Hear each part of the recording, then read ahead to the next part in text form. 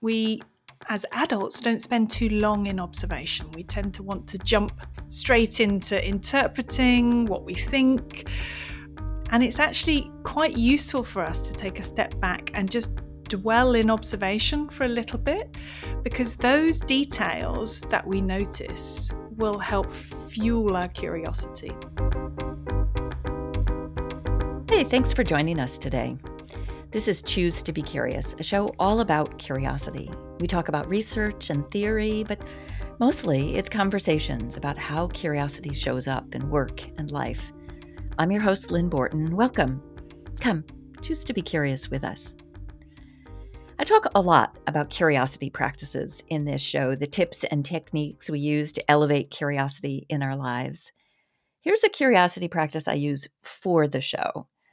When I'm working on a particular episode, I immerse myself in the content. I read everything I can get my hands on by or about my guest.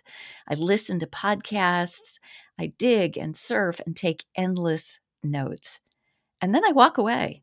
Literally, I shut the laptop and walk out the door so that all that stuff can marinate, percolate, synthesize in my overfilled head.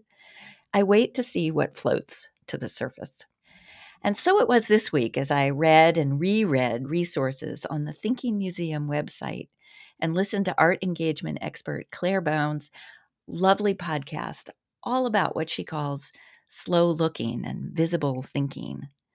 Out the door I went into the damp and cold day on my way to the tidal basin in Washington, D.C.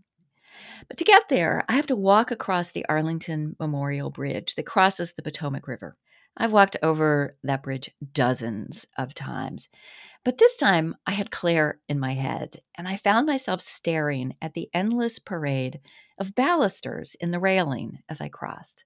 It dawned on me I was essentially slow looking, the art of learning through extended observation, in motion, the same baluster over and over, but different.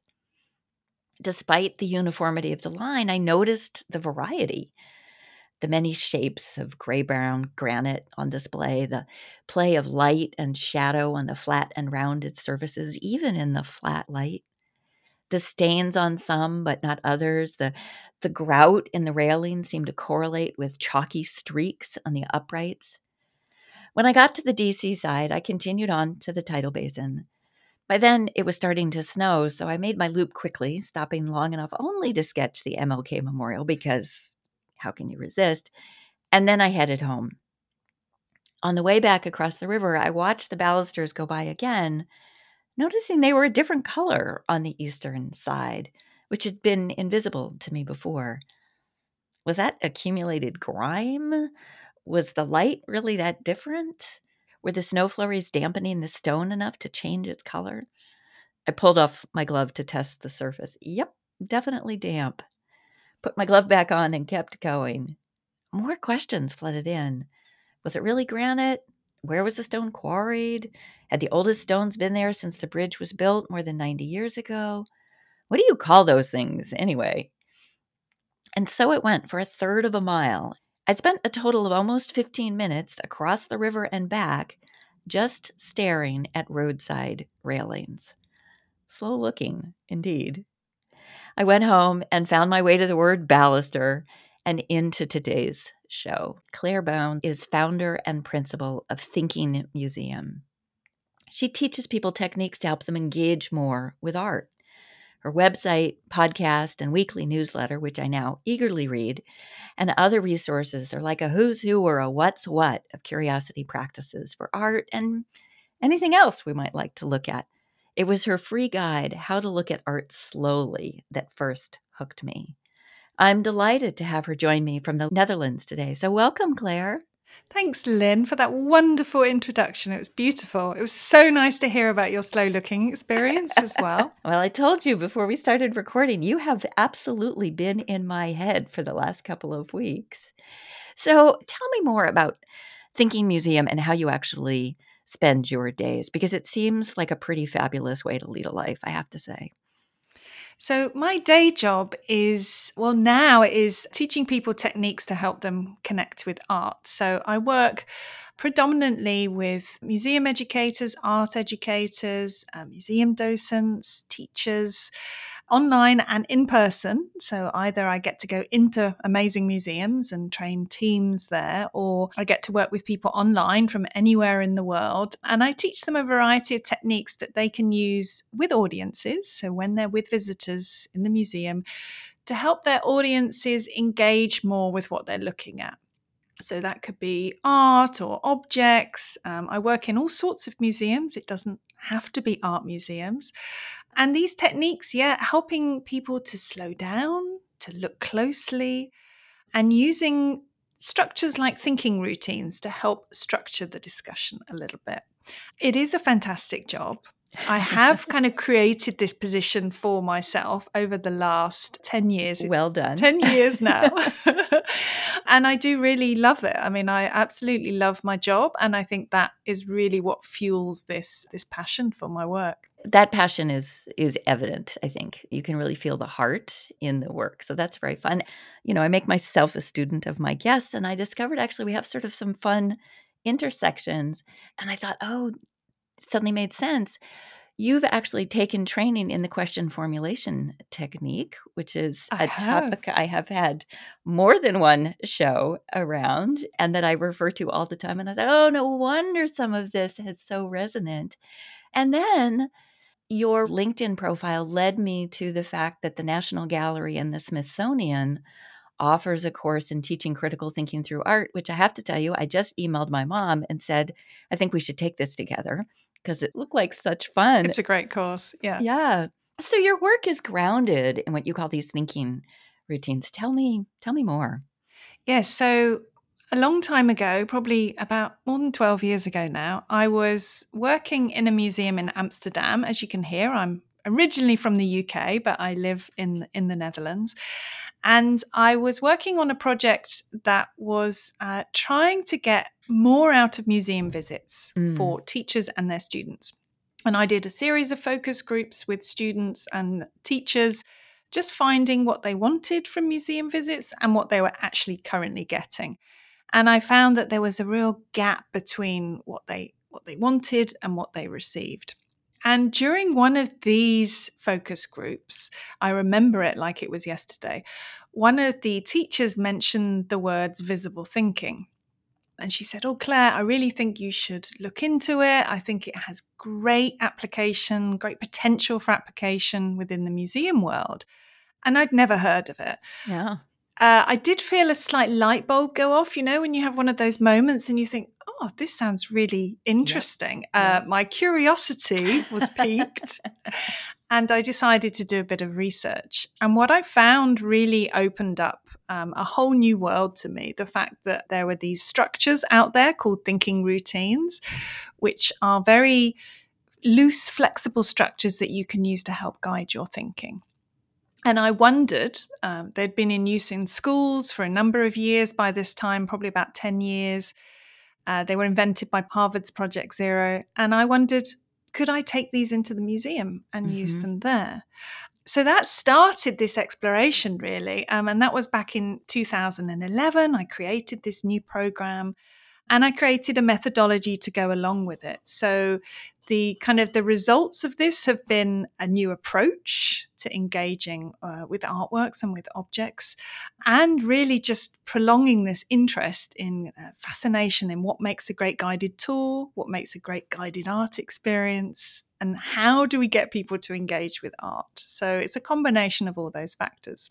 So was that methodology that you developed, the visible thinking method?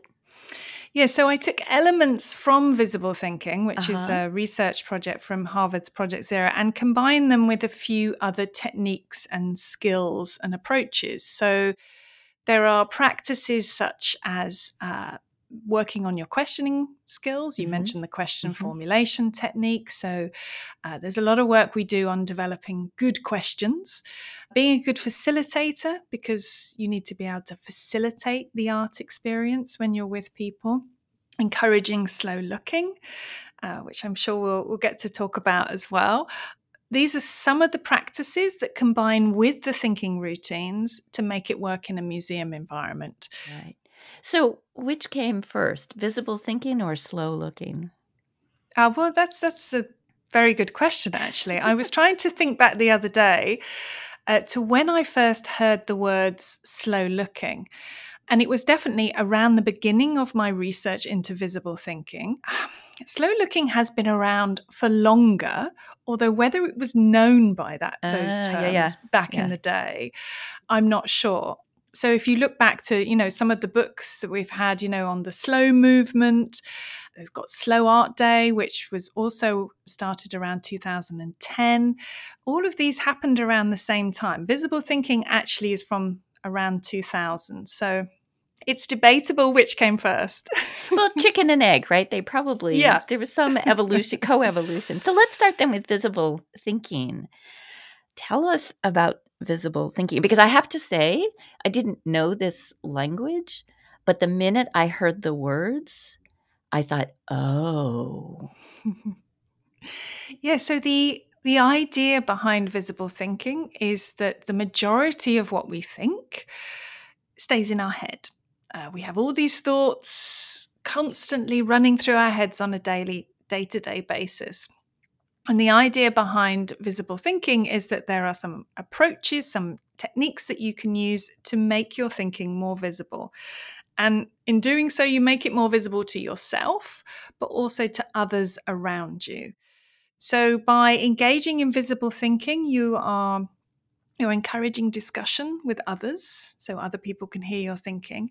You're asking lots of questions, which we know is a great curiosity practice, but also you're listening very intently as well. So you're listening to what other people have to say. So the idea of using visible thinking in a classroom is a wonderful idea, but it also works incredibly well taking some of these practices, such as thinking routines, into a museum environment where we want to create these discussions and have people tell us their thoughts. And at some level, we do that almost instinctively, right? I mean, we go to a museum and we want to talk to the people with whom we are visiting, or even random strangers who happen to be nearby. You're listening to Choose to be Curious, conversations about curiosity in work and life. I'm your host, Lynn Borton, and I'm joined today by Claire Bown, a teacher, trainer, and coach who helps people engage with art more and more effectively. What you're doing is taking that instinct and really giving it wings, right? Giving it some substance and some ways of being more involved than just, oh, that's cool. Yeah, so giving sort of a flexible framework from which you can look at something. So if I was to say to you, go and spend 10 minutes with an artwork, it's actually quite a difficult thing to do. 1 minute seems a long time when you're on your own with an artwork. Right. So having these flexible structures such as thinking routines just gives you a few questions you can ask yourself, or if you're with someone, that you can ask other people as well. So you can think about what you're looking at, what you see, what you think it might be, and what you're wondering about, to use see, think, wonder as an example.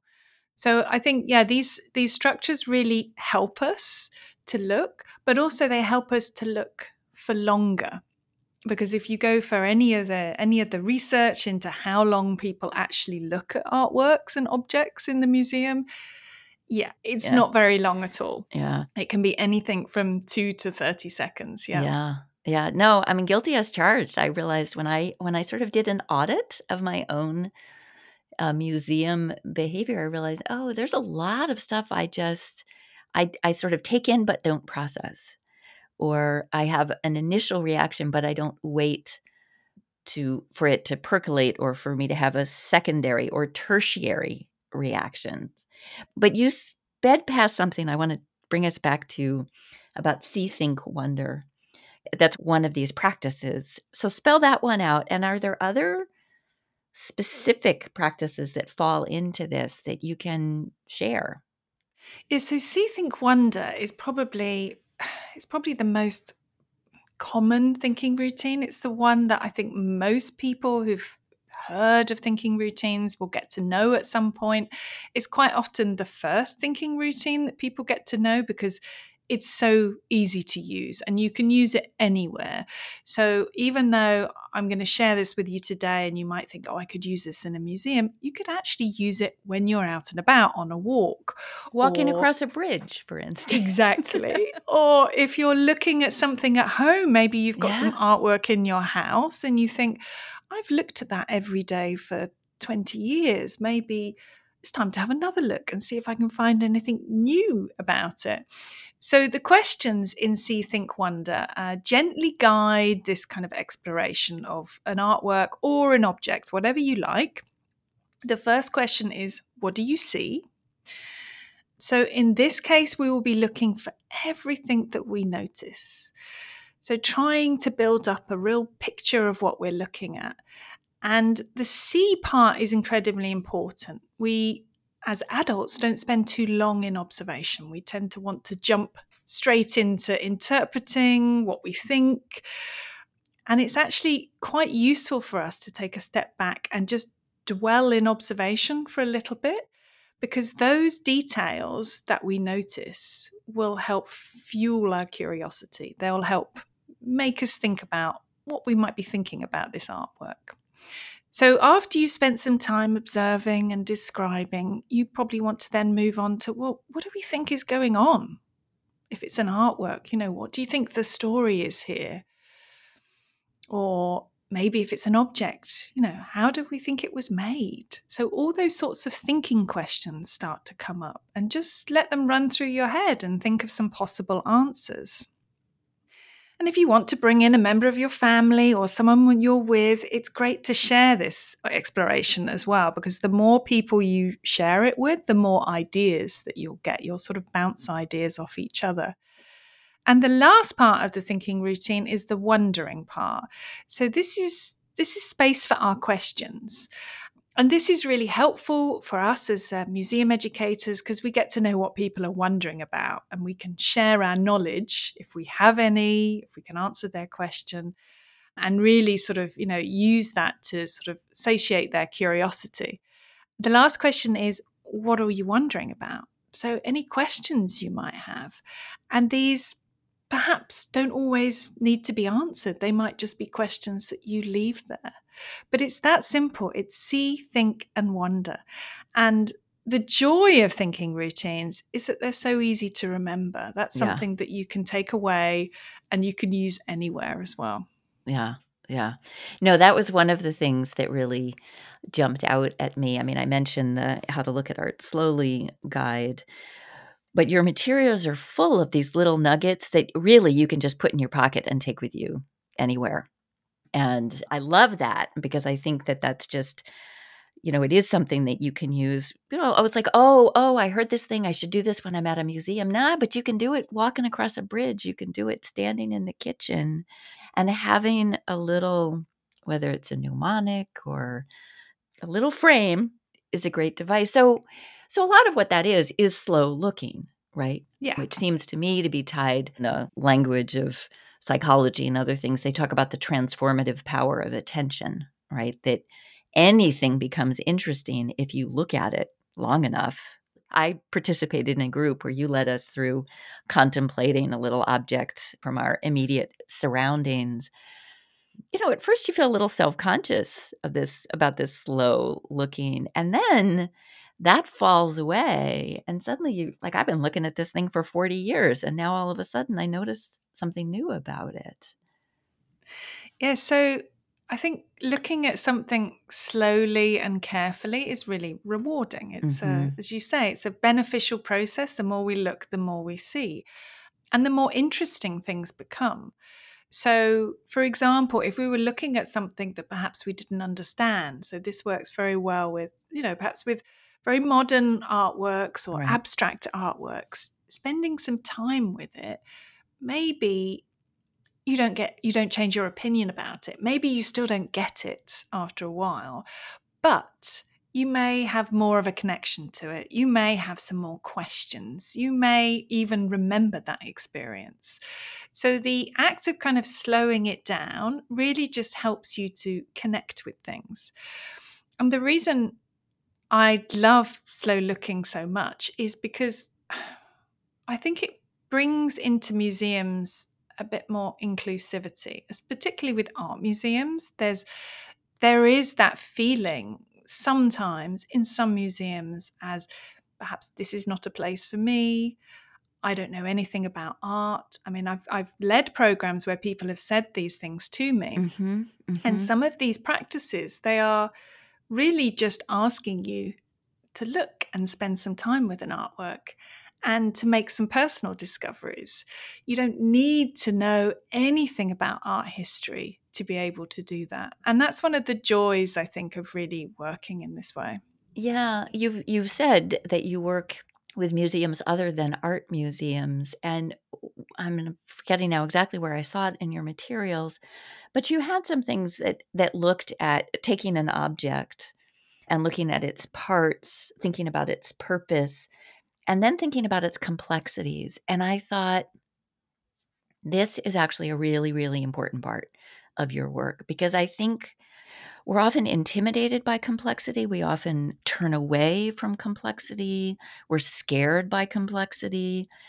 And this invitation to observe complexity, to appreciate complexity, to think about complexity seemed really special and important in what you were doing. I think that thinking routine, it's called Parts, Purposes, Complexity, which is very handy. Yep. It's a really good example of how thinking routines scaffold the process for people. So if I asked you to look at an object and think about its complexities straight away, it would almost be too big of a question to ask. You wouldn't perhaps know where to start or how to start unpacking those complexities. So the simple act of just spending some time looking at the various parts and then thinking about what the purposes may be of those parts really helps to unlock some of the complexities. By the time you get to that third stage, it doesn't seem so much of a leap to be able to answer that question. You've already got some ideas running through your head. And also, if you've combined this thinking routine, works wonderfully with drawing. So if you spend some time sketching whatever you're looking at and then labeling the parts, it will even bring more ideas into the process as well. So it's a really good example of how thinking routines just offer that sort of flexible scaffold for your thinking. Yeah. I want to really quickly ask you, it's sort of a current affairs question. There's a university known to me that has decided to eliminate its arts and humanities curriculum, focusing instead, I assume, on sort of more career-focused coursework. And I wonder if you might offer some thoughts on that and sort of why art and looking at art are important. Yeah, I must have read a similar article. I think this is happening all over the world, actually, that arts degrees, English degrees and arts degrees are disappearing. I think one of the things my work has taught me over the years is that you can learn so much thinking about the benefits that it has for really slowing down and looking at things. There are educational benefits we've already discussed, but also there's well-being benefits. Combining looking at art with meditation or mindfulness or these contemplative practices.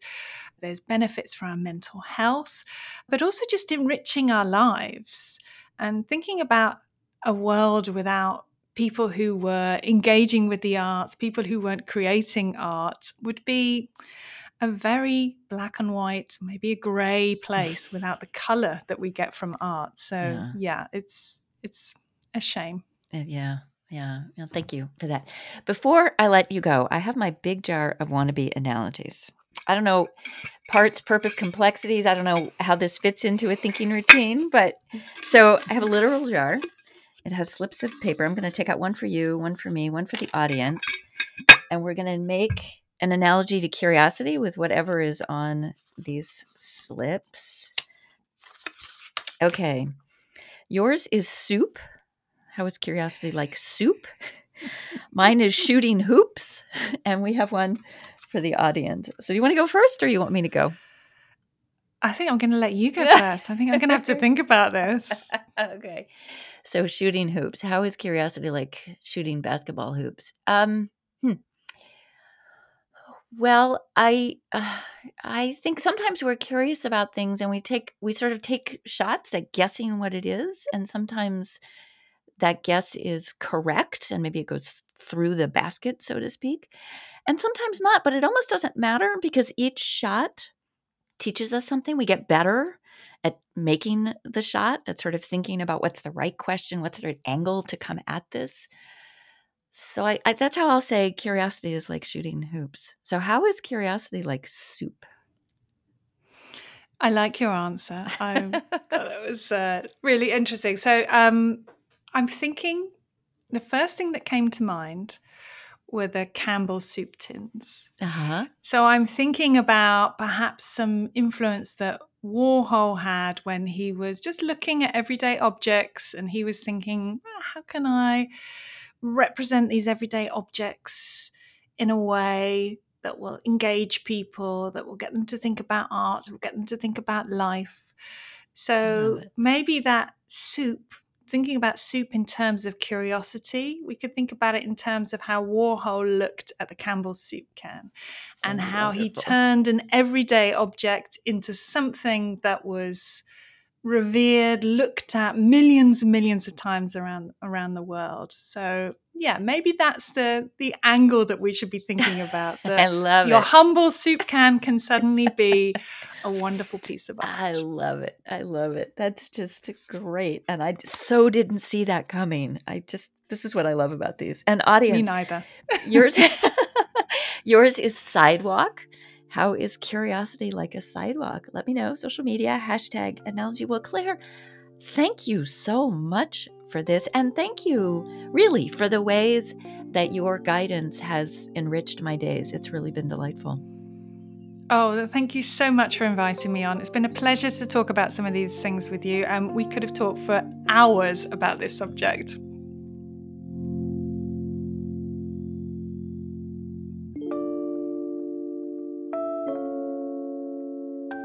You've been listening to Choose to Be Curious. Find this and all my previous episodes on my website at choosetobecurious.com. I hope you'll follow me there and on social media at Choose to Be Curious.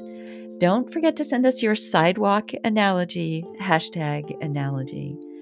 Many thanks to my guest, Claire Bown. You can find links to Thinking Museum, including that wonderful guide, How to Look at Art Slowly, on my website. Thanks too to Sean Ballack for our theme music. And this is Purple Light by Marble Run via Blue Dot Sessions. I hope you'll join us again next time. Until then, slow down, look more closely, choose to be curious.